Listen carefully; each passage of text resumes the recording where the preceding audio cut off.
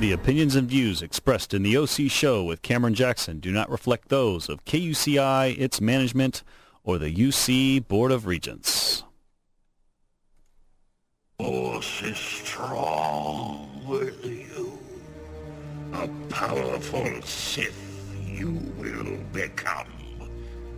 Henceforth, you shall be known as Darth Agran. Thank you, my master. That's right. Good old Darth Agran is back in the house. Welcome to the OC Show. I am your host, Cameron Jackson. Happy to be here. Happy to be on the air today. Today is July 29th, 2008. You're listening to KUCI 88.9 FM in Irvine. Your faithful host. I hope your lattes and SUVs are treating you well. And yes, I did feel the earthquake. Thank you very much.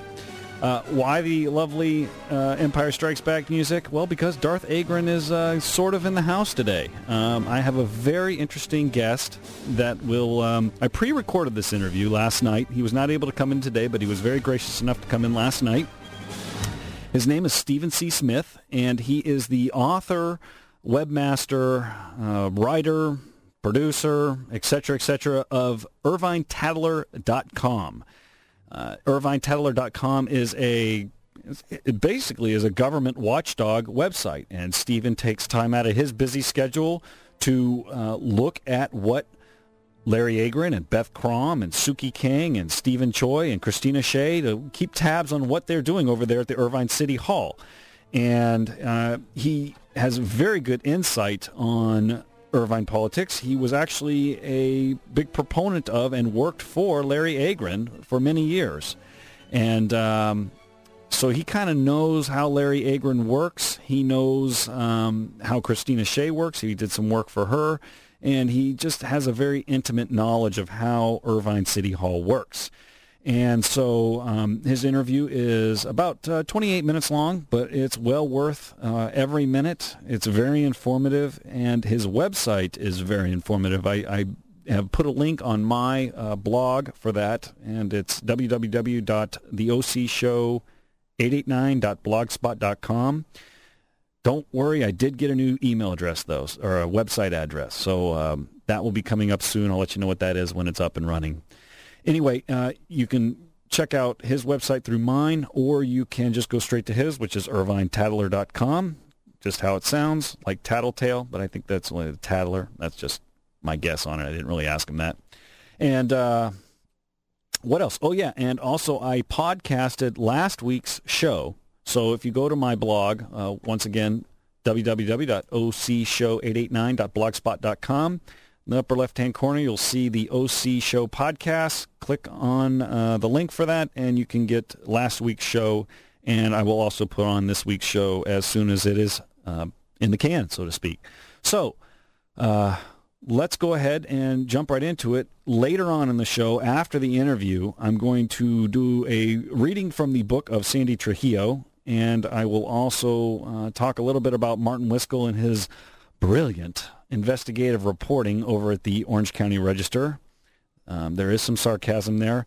And also I'd like to talk about Vanity at the Big Box Church with Pastor Greg Laurie and the death of his son. So it's going to be a great show. I'm going to go ahead and start the interview now. Like I said, Stephen C. Smith from the Irvine Tattler. Check it out. It's good. Stephen, welcome to the show. Thank you for inviting me, Cameron. It's a privilege. Thank you. I'm looking at your website now. I looked at it before we came in together. It is a very well done website. The IrvineTattler.com. What was what brought this about? How did you start this website? Well, first of all, I should clarify that so far you're right. I have written everything, but that's not because I'm greedy. So if somebody wants to come forward and help me and they're willing to do reasonably objective investigative journalism, by all means, I'll take the help. To make a very long story short, I had been part of Larry Agran's inner circle for 11 years and was the first of many in his inner circle to renounce him over his lapsing of his ethical beliefs. And over time, I found that although there was a lot of information out there about what was going on at City Hall, that it wasn't easy for Irvine residents to come to one place and find out what was going on. If you went to the LA Times or Orange County Register or OC Weekly websites, you could do an archive search, and you might have to pay for some articles, but you'd have to take the initiative. If you wanted to go watch council meetings, you can look in the city's archives online, but you have to know what you're looking for. And so my feeling was, if you created a one-stop site where interested Irvine residents could go to find out about what's happening at City Hall, it would be a very handy resource for the public. And one of the things I do in my spare time is I build websites, and so this was, an opportunity for me to sort of practice my web design skills. But really, foremost was to provide a one-stop resource for the citizens of Irvine. Now, you mentioned that you were within Larry's inner circle for 11 years. Talk briefly about what happened. How is it that you fell out of that circle?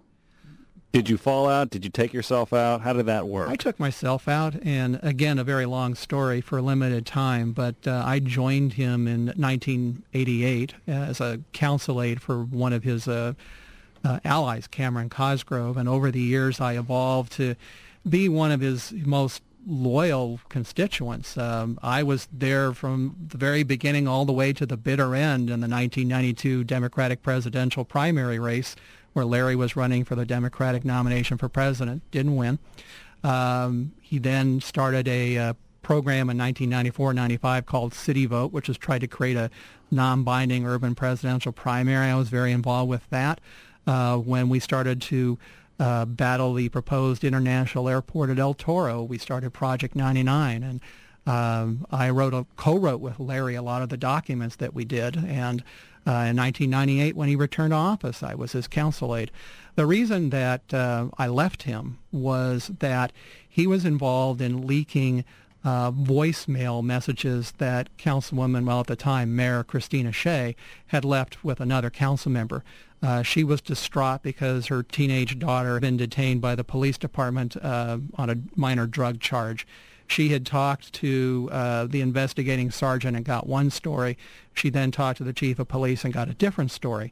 So she contacted one of the other council members, Dave Christensen, who had been a police officer in Chicago, for advice. And, of course, she was upset because she's a mother.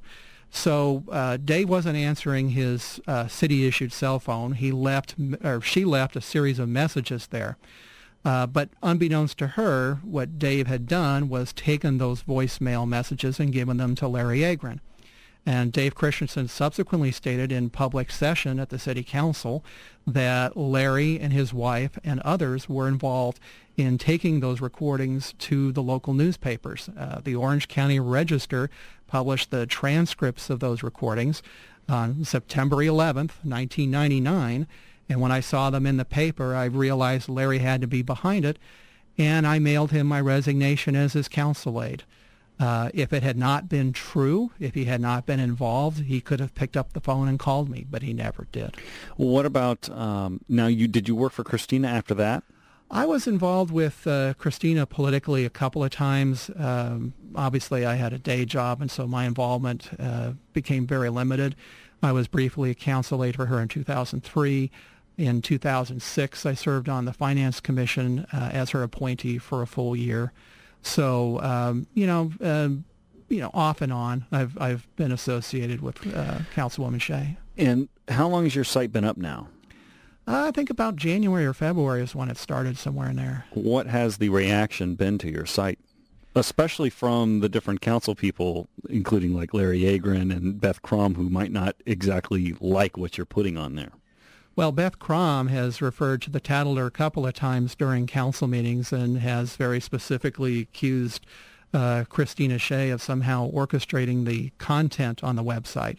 Nobody has any say into the content on that website other than me.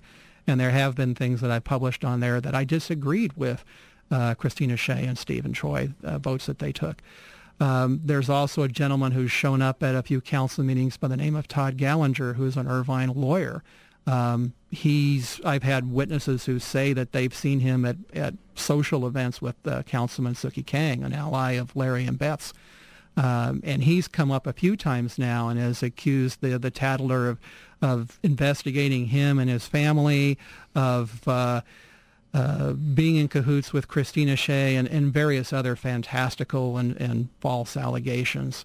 So they're taking notice. And I think, too, the important thing is I've had very favorable feedback from the reporters at the LA Times and the Orange County Register because, as diligent as they may wish to be, they just don't know their way around City Hall as well as somebody who's worked there. And I worked at City Hall in various capacities for probably added up 14, 15 years. Well, and you did get a very nice mention from Stephen Greenhut on the past Sunday in his article on the Great Park. Yeah, he's had two columns, one on Sunday on the proposed Great Park ordinance that'll be on the ballot in November, and then he had one on Monday about the privacy ordinance, which will also be on the November ballot. And it's rather ironic because my affiliation is nonpartisan. I'm very independently minded, and Steve is, as libertarian as they come. I read his columns, and I disagree with him 99% of the time. But when it comes to Irvine, it seems that we're totally in sync, that we believe that the best government is transparent, open, and honest government. And and that's a great segue to talking about this privacy ordinance that Larry Agron has come up with. And in my opinion, he's come up with it to block Christina Shea from becoming mayor.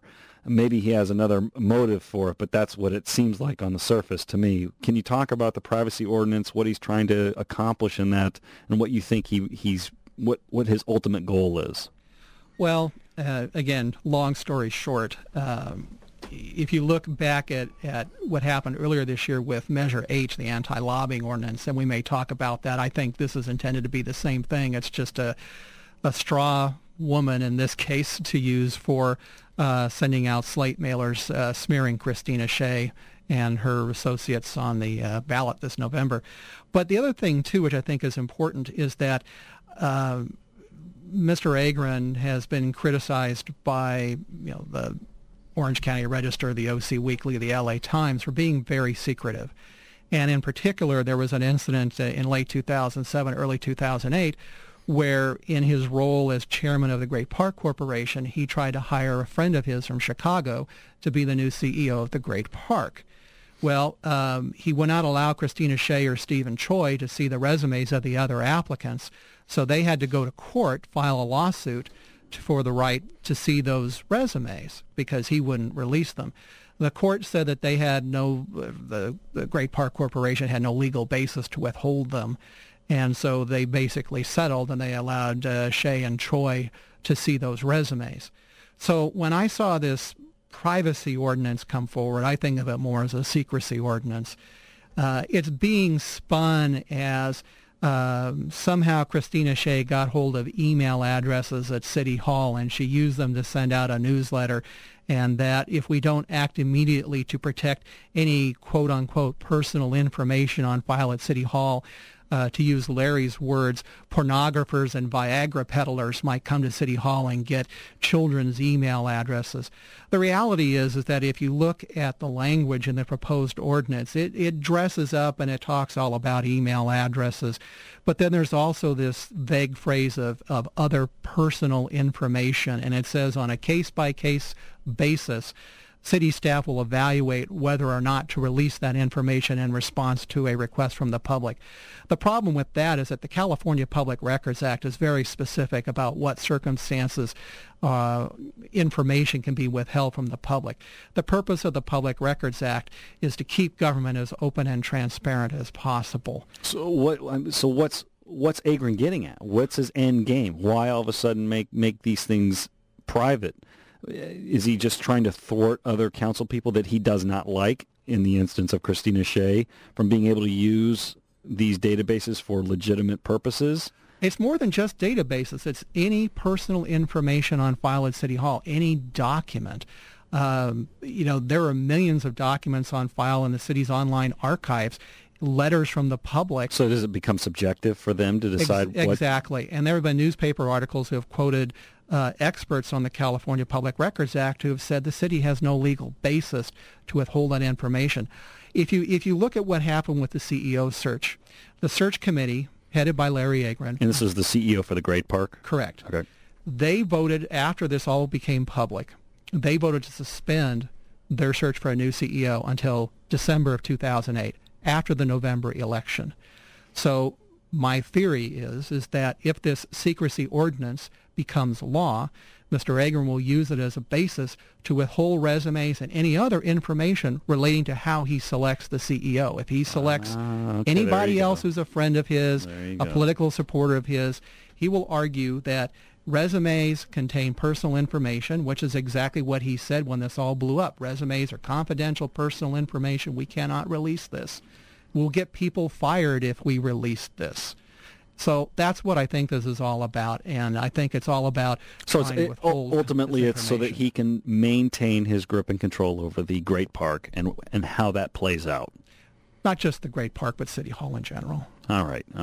If you're just now joining us, this is the OC Show. You're listening to KUCI 88.9 FM in Irvine. My guest today is Stephen C. Smith. He is the author, writer, webmaster of the Irvine Tattler. It's irvinetattler.com, and he's joining me today in studio to talk about what's going on in Irvine with City Hall specifically. That's what his website tackles.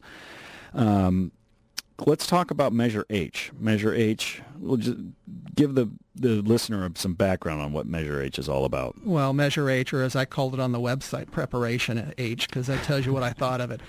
Again, long story short, about 2 years ago, Mr. Agrin and his political allies on the council, Beth Crom and Sookie Kang, concocted this story that Christina Shea was a lobbyist and was seeking business from developers in the city of Irvine.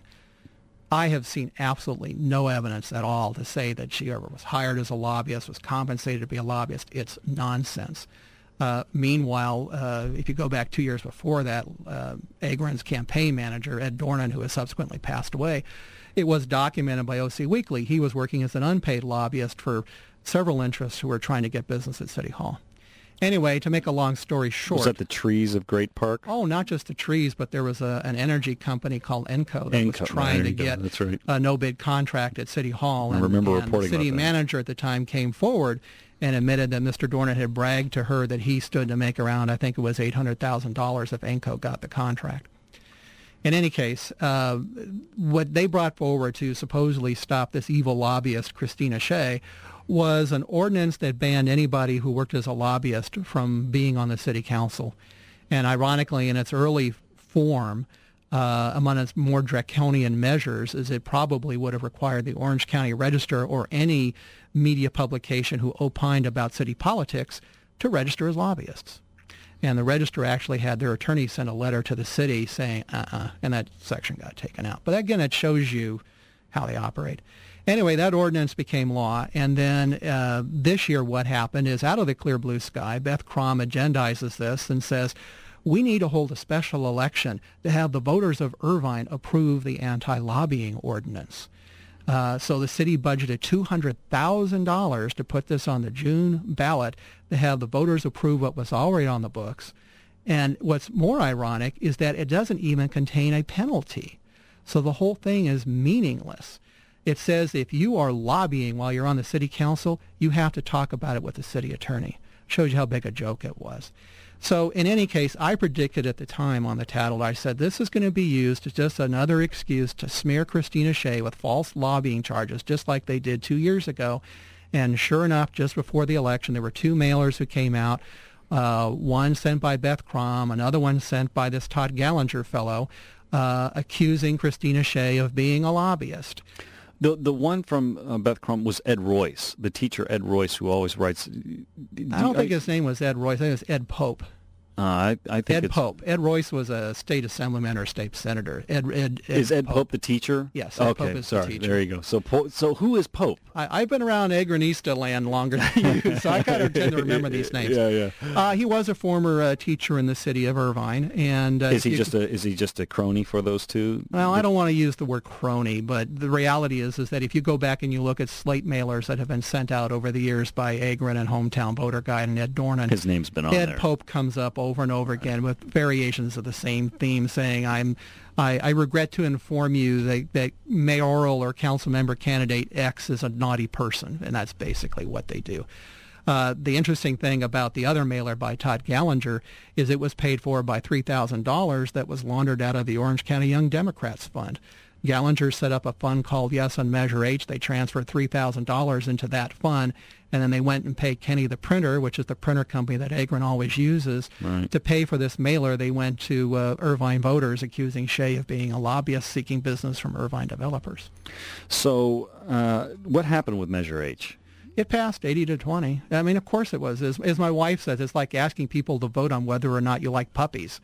Do you want lobbyists on the city council? No.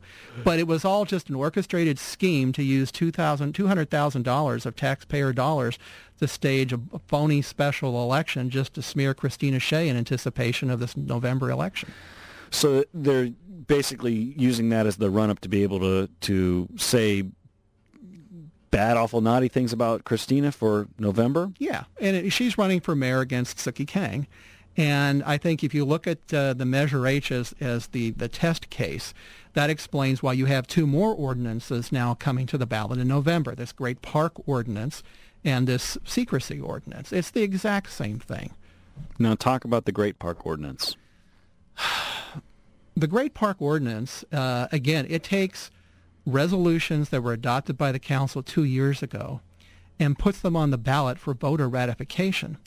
But what's really interesting is that if you read through some of the language that's been added to this, there is language which says that the general fund, which is the city's operating budget, will not be used to pay for the Great Park. That is a promise we made all the way at the very beginning, is that taxpayer dollars will not be used at the Great Park. And you know who echoed that when I had her in studio was Beth Crom. Yeah.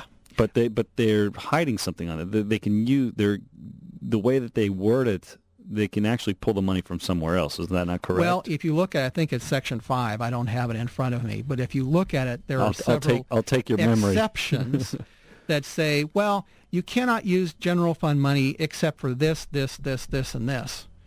And so they've layered into this, as they usually always do, ways to work around it.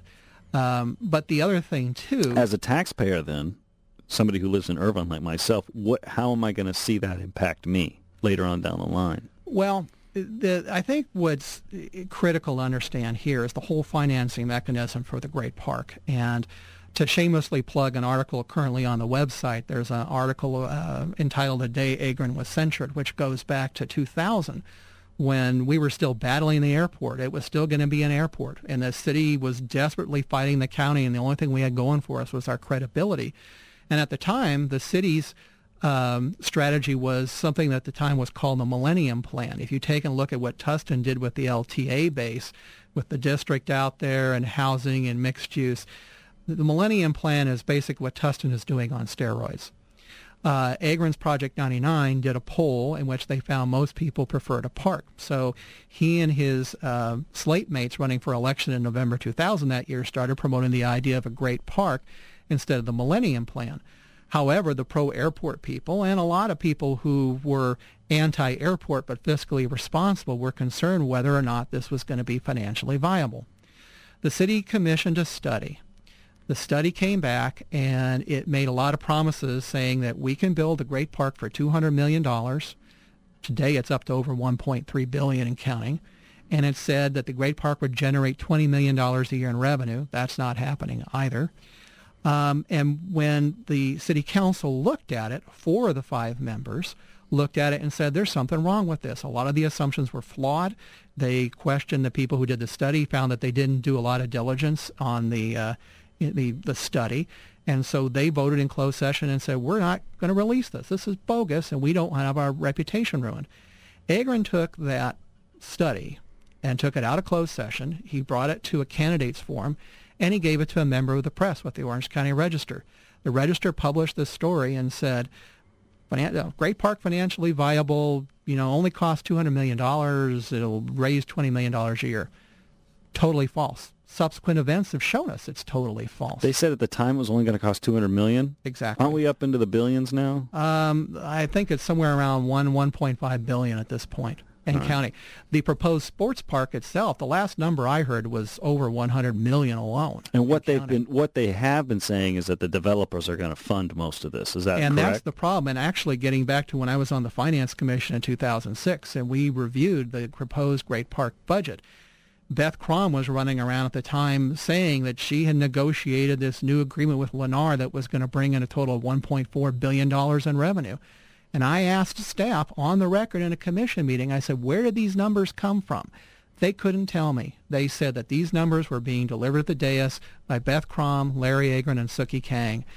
And as far as I can determine, it was all just made up. Staff eventually came back with some spreadsheets with some very generic numbers.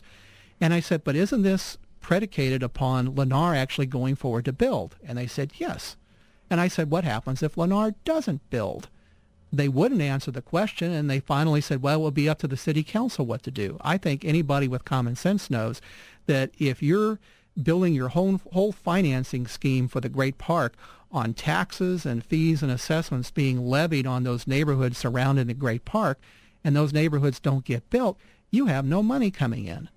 And to this day, Agron and Crom and Kang are still in denial. They have grudgingly and reluctantly on occasion admitted that if Lennar doesn't build, they can't go forward. But it was just a couple of months ago that Sookie Kang pronounced at the dais, we are ready to build. Larry Agron just gave his State of the Great Park speech and was saying, all these great things were ready to move forward. But the reality is that if you go out to the Great Park right now where the balloon is, and you see that preview park, all that grass is temporary. There's no sprinkler system because there's no water system out there. There's no permanent sewer system. It's all porta potties. There's no permanent electrical system. It's all generators. They don't have the money to go forward. If they did, they would have built the sports park by now, but they don't have it. So to get back to your question, what do the taxpayers have to be alert for? They have to be alert for as the money runs out, because they're under $100 million left from Lennar. As the money runs out, and if Lennar is not building and they're not getting the revenue anticipated from those neighborhoods, they're either going to have to stop and do nothing and leave it the way it is now, or they're going to have to find the money somewhere else. And one of the places might be the general fund or the city's asset management plan, which is used for rehab of city infrastructure. So it sounds like as long as the economy is in the tank, the money at the rate that they are going, because the last I read was that they've spent something close to $100 million just on PR. Oh, I don't think it's all on PR. It's basically there was $200 million coming in from Lennar. They've received that. Beyond that, they have taken a loan, and I'm not sure the exact number, 80 million, 180 million, from the city's redevelopment agency. It's basically a loan from one city fund to another city fund that has to be paid back one day. So on paper, they'll tell you they have $3 million some hard dollars. But the reality is, in the bank, in reality, they only have the original $200 million they got from Lennar, and about half of that has been spent on design and whatever else they're doing out there. You notice the runways are still there. 4 or 5 years, they haven't even managed to tear up the runways yet. In terms of what was spent on public relations, they hired about 7 or 8 years ago Ford and Mollrick, political consulting firm named Ford and Mollrick, former allies of Larry Agron, who, like me, have subsequently renounced him, have told me that Ford and Mollrick strategized his political campaigns. Obviously, that would be a conflict of interest if they were compensated. It would be a crime, actually. So there's nothing on paper to indicate that Ford and Mollrick really is strategizing his political campaigns. Instead, what they get is, the big no-bid contracts to run the Great Park PR. They were doing City Hall PR for a while.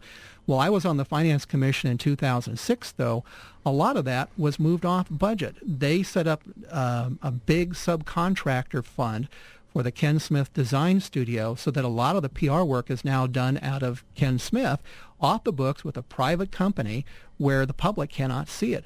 So how much is really being spent on PR? We don't know because we can't get to those records. But if the district attorney would get off his duff and start subpoenaing these records, then maybe somebody could get a look at what's really going on. You know, we only have a few minutes left. What do you think, in Agrin's mind, because you know him very well, in his mind, when it comes to the Great Park, what is his end game? Is his vision that someday they build a huge statue of him at the crossroads of the runways, and you know, with his hand up in the sky, looking, you know, something that you would see in a communist type country, or what is it that he wants? Well, what's driving him? I doubt it's the statue, because he'd be spending eternity covered with pigeon poop, but. You know, I was with him again when we started this battle before whatever it was ticked in his head that sent him over the edge towards the dark side. I think that originally, sincerely, he did want to start the airport. I think he thought the Great Park was a good idea. But I think there was a point where it just kind of tripped, and it became less about creating a legacy for the city of Irvine, the Great Park, and more about perpetuating his power in office. I know that the 1990 election that he lost that forced him for office was, I think, for him very deeply embarrassing. And I think that's something he never, ever wants to happen again.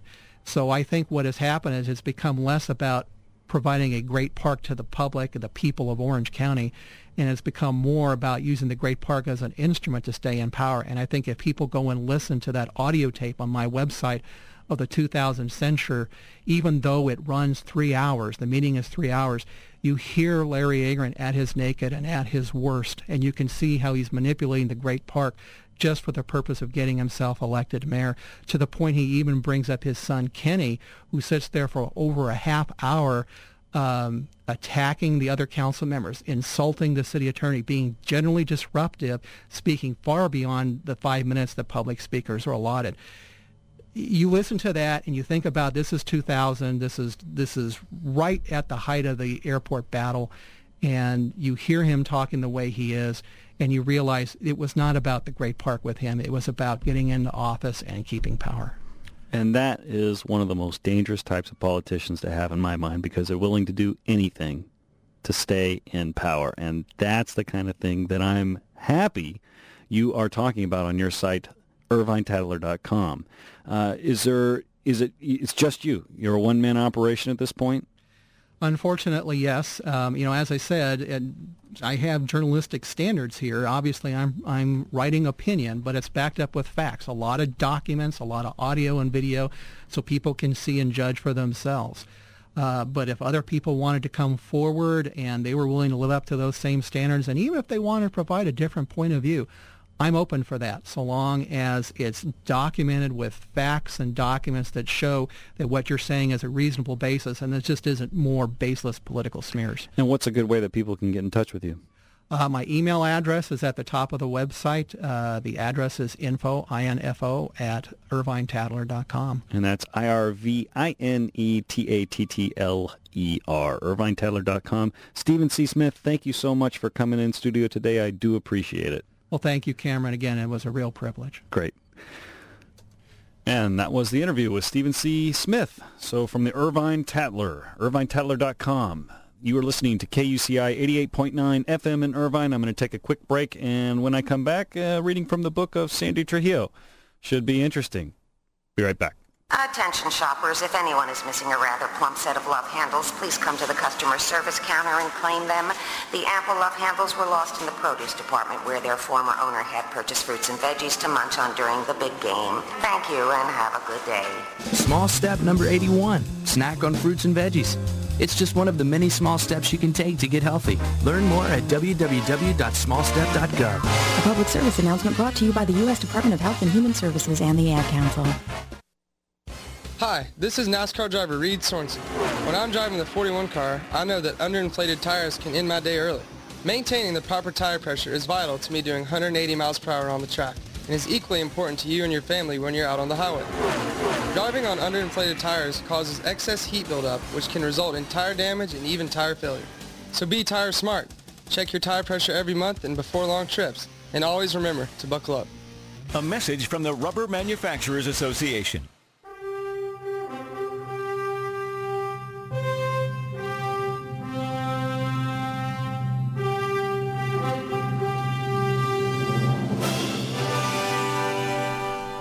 And welcome back to the OC Show. My name is Cameron Jackson. You're listening to KUCI 88.9 FM in Irvine. That's right here on the beautiful campus of UCI. And I am your Superman for this next half hour because I'm the one who's going to be telling you the truth about what really happens politically in this county. This county can be a cesspool every now and then of dirty politics and dirty politicians, and you name it, we can put it in the mud. But, it's kind of fun to talk about these people. I find it very interesting. I'm sure you do too. And I want to get to the Sandy Trujillo thing. It's not long and drawn out by any stretch of the imagination. This stuff it's just rich. It's ripe. It's good.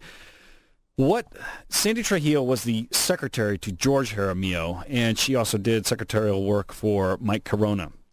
And back in 2006, she met with Senior Assistant Attorney General Gary Shones and a special agent from the California Bureau of Investigation. Yes, we have a CBI in California. It just cracks me up. We have all these layers of bureaucracy here.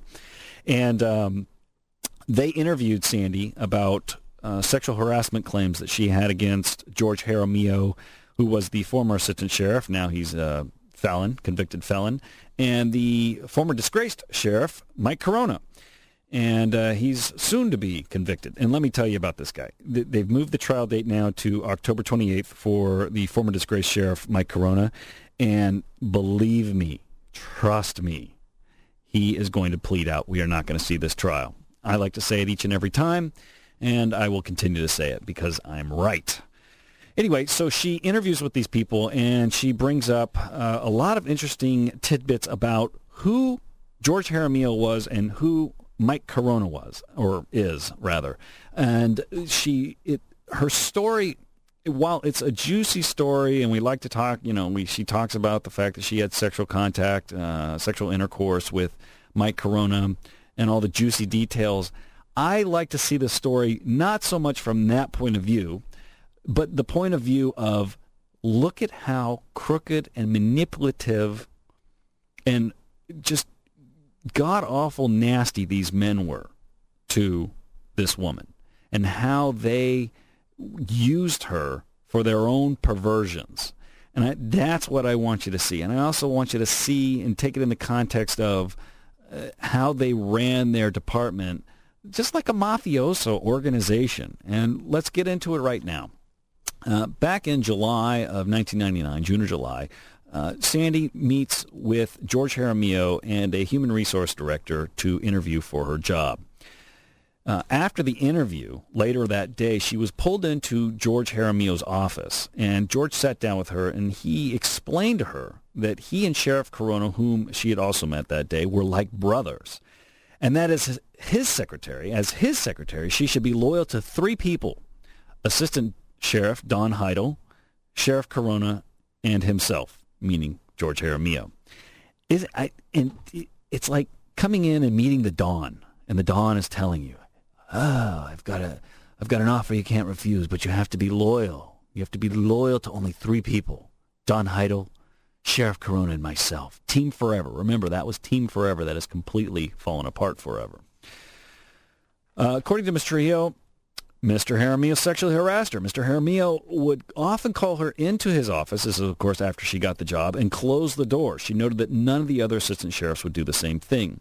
Once she was in his office, Mr. Jaramillo would boast about himself, women, and the election of Sheriff Corona and how he won that election. She said he would hit on her, show her photographs of women who were nude or wearing very little clothing. Mr. Hill later learned the identities of the other women in the photographs to be Lisa Jaramillo, Erica Hill, blah, blah, blah, blah, blah. The two that you should know, though, are Lisa Jaramillo and Erica Hill. Very, Google their names, and you'll get to read a little bit more about them. Mr. Hill observed that Erica Hill would visit Mr. Jaramillo weekly, and Mr. Jaramillo would ask Mr. Hill if she wanted to have a, quote, threesome with he and Mrs. Hill. Ms. Trujillo stated Mr. Jaramillo also touched her inappropriately.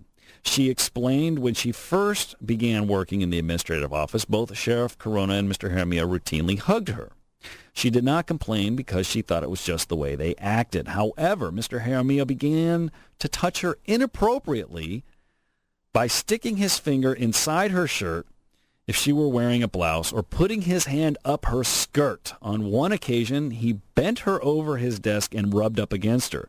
She responded by slapping him and leaving his office. Afterward, he called her and said something similar to, quote, "Oh, you're not going to get mad at me, are you?" And again, this illustrates the type of people that Corona and Jaramillo were. Yes, I know Corona's not in the room at this point, but the story and the plot thickens. But Jaramillo is a pig. He's a sexist pig. And only a man who's a pig would do this to another woman that is somebody that he should trust or she should trust. And he took that from her. And essentially, I mean, this is criminal activity. If you or I went out and did that to another female against her wishes, you could be charged with a crime for this. This is not just sexual harassment. Hey, baby, come over here. I'll give you a job if you have sex with me. This is touching. Putting your hand up somebody's skirt. I mean, that's a violation of the worst kind for a woman and unfathomable for most normal people. But these guys knew, because of the power that they wielded in that office and that the media wasn't going to question anything that they did, they could do what they wanted. Ultimately, Ms. Trujillo spoke to the sheriff himself about Mr. Jaramillo's behavior and about the photographs that he had shown her and the fact that Ms. Trujillo believed Mr. Jaramillo was sleeping with Erica Hill. Erica Hill, by the way, is Jaramillo's sister-in-law, and he supposedly has been having sex with her since she was 16. Nice. That was reported either by the Week. I think that was reported by the Weekly, OC Weekly. So I'm not making that one up. Sheriff Corona told her Mr. Jaramillo was a sociopath and said he would talk to him about his behavior. Now, if you know somebody's a sociopath, why have them work for you? Now, I'm sure Corona would make the excuse nowadays, well, I got rid of him anyway. He got, his penance. He got fired. He got prosecuted. But that's beyond the point. Here he is back in 1999, 2000. You know the guy's a sociopath, and you still have him working for you. Obviously, Corona, the man, the Christian man that he is, was willing to put that stuff aside for his bud. Team forever. Remember that. Team forever.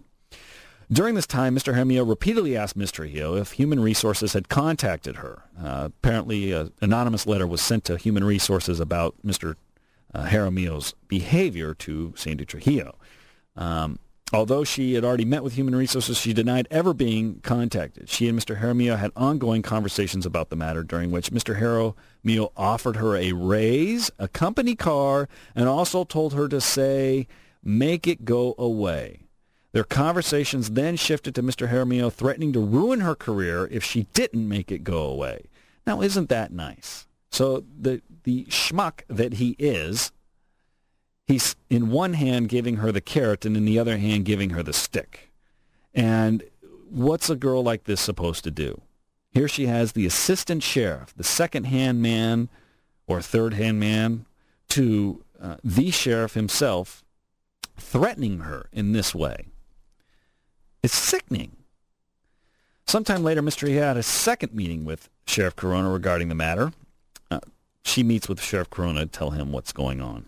And prior to the second meeting, Mr. Hill was disturbed to learn that Mr. Jaramillo had been told about the first meeting with the sheriff. So she meets with Sheriff Corona, tells him what's going on with Jaramillo. Corona tells Jaramillo what's going on, and then she comes to find out about it later on from Mr. Jaramillo himself. Very nice. But the plot thickens. During the second meeting, Sheriff Corona informed her that people from Human Resources were going to contact her and that she should make this go away and say it didn't happen. Mr. Hill felt Sheriff Corona was telling her that if she lied and denied the allegations of sexual harassment by Mr. Jaramillo, the sheriff would protect her in more ways than one, as we will soon learn. And he would make the activity stop. Shortly thereafter, she was contacted by Human Resources, and she did deny the allegations. But apparently they didn't really believe her, but what are you going to do? She denied them. She was then asked about her relationship with Mike Corona by the CBI. And here is what she had to say about that. When asked about her relationship, Ms. Trujillo disclosed that they being she and Mike Corona, had a sexual relationship which began in the beginning of 2000. When she first met with Sheriff Corona to tell him about the problem she was having with Mr. Trujillo, the sheriff's response was friendly and included him making advances towards her. So here she is coming in, bearing her soul out to him. She's coming to him because she thinks that he is going to help her out against George Jaramillo, the slime bucket that he is. She comes in there, confides in the sheriff, and while he's in there, remember, he's a married man. He loves to talk about how he's married and how he's a Christian. While he's in there with her, he makes advances on her. According to Ms. Trujillo, during the meeting, Sheriff Corona kissed her. Ms. Trujillo said she did not know what to do or how to respond to his advances. The second time the sheriff made advances towards Ms. Trujillo was when she went into his office on a business matter, filling in for the sheriff's secretary. They kissed, and the sheriff placed his hand on her buttocks and led her into his private restroom where they had sex. They went on to have sex numerous times, approximately 10 times over the course of a year. These are the types of guys that we are dealing with. They're sexist, and in the case of the sheriff, he's a racist, bigoted pig. They're both pigs. They use this woman. They use the power of their office. They use the influence of who they are to get sex, to get between her legs. They manipulated her, and I wouldn't be surprised if they were both in on it. That the conquest for one would be the conquest for the other. And maybe it was, even if it wasn't, it was probably a competition between the two. And I'm sure Corona knew he would come out on the top, because why else would he call George a sociopath? He's planting the seed. Well, George is a sociopath, and so is Corona. It's actually, Corona, it's interesting that Corona would call somebody else a sociopath, because Corona himself, in my opinion, is a full-bore sociopath. But he's planting the seed in her head that he's crazy, and then he uses that to be able to get between her legs and manipulate her to his bidding. And these types of guys, it's wonderful that they've finally been brought down, because they are racist, sexist pigs. And that's all you need to know about Mike Corona and George Jaramillo at this point. They're a tragedy. They're one of the worst things to have happened to this county. They violated your trust and my trust. Remember this, folks. It doesn't matter what they say, it's what they did. And they did not care about you. They could have cared less about you and the safety of your lives and your families. All they were looking for was a free ride in a county vehicle, a nice pension, and a gold badge to pin on their chest so that they could get as much sex, drugs, and rock and roll as possible. All right, maybe not the drugs part, but you know what I'm trying to say. It was about power. It was about sex. It was about influence to these people. That's all it was about. They've all admitted it in various ways and forms. Of course, Opie himself, the sheriff, he won't say much. He never does. He always hides behind other people. But that's what they do, because they're cowards. And only a coward would do that to a woman. Only a coward. Now back to the Register. You know, the Register is probably one of the biggest violators of our trust, the Orange County Register. And the reason I say is because they have dropped the ball on more occasions than I can count, especially when it comes to the district attorney and when it came to Mike Corona. They looked the other way. They did surface reporting, meaning that Moxley over at the Weekly would do the digging for them, and then they would do surface reporting based on that. And then they would, fluff it up a little bit for their readership. And they would do puff pieces on Corona. They would do puff pieces on Michael Schroeder. They do puff pieces on Rackauckus. They leave these people alone because the Register is so incredibly afraid of losing their access to these people. And what's completely ironic about it is that the one person who has been the biggest pain in the rear end for Corona and